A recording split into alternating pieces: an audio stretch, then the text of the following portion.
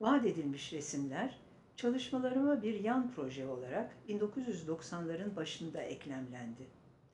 Uzun süren ve hala devrini kapatmamış sürekli bir resim projesidir bu.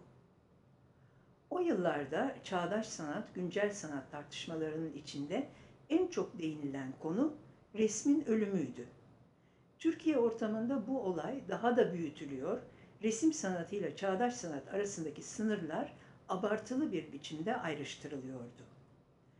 Oysa ben kendimi ressam olarak tanımlamaktan hoşlanıyordum.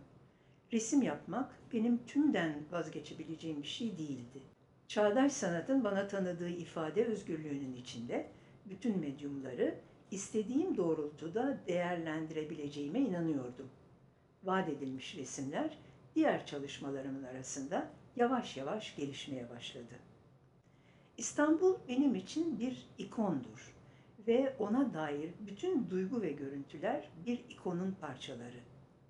Söz konusu resimler ikonik resimlerdi. Aynen bir ikon ustası gibi çalışıyordum.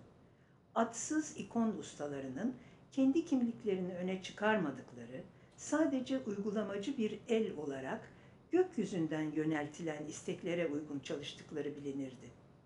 Onlar gibi resmin içeriğine ben karar vermiyordum. Böylece içimden ne geliyorsa resmediyordum.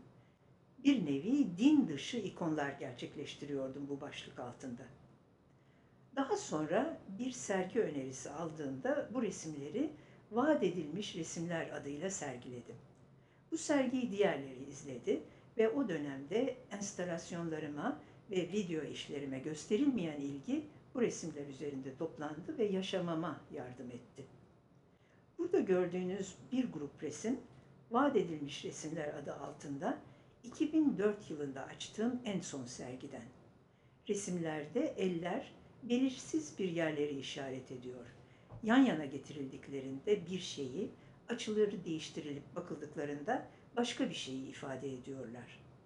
Bu resimlerden sonra hala önünü açık bıraktığım bu projeye diğer yoğun sergi programlarım yüzünden pek devam edemedim. Ve bu işaretler neyi işaret ediyor henüz bilmiyorum. Ama bu projenin bir ömür boyu devam edeceğine eminim.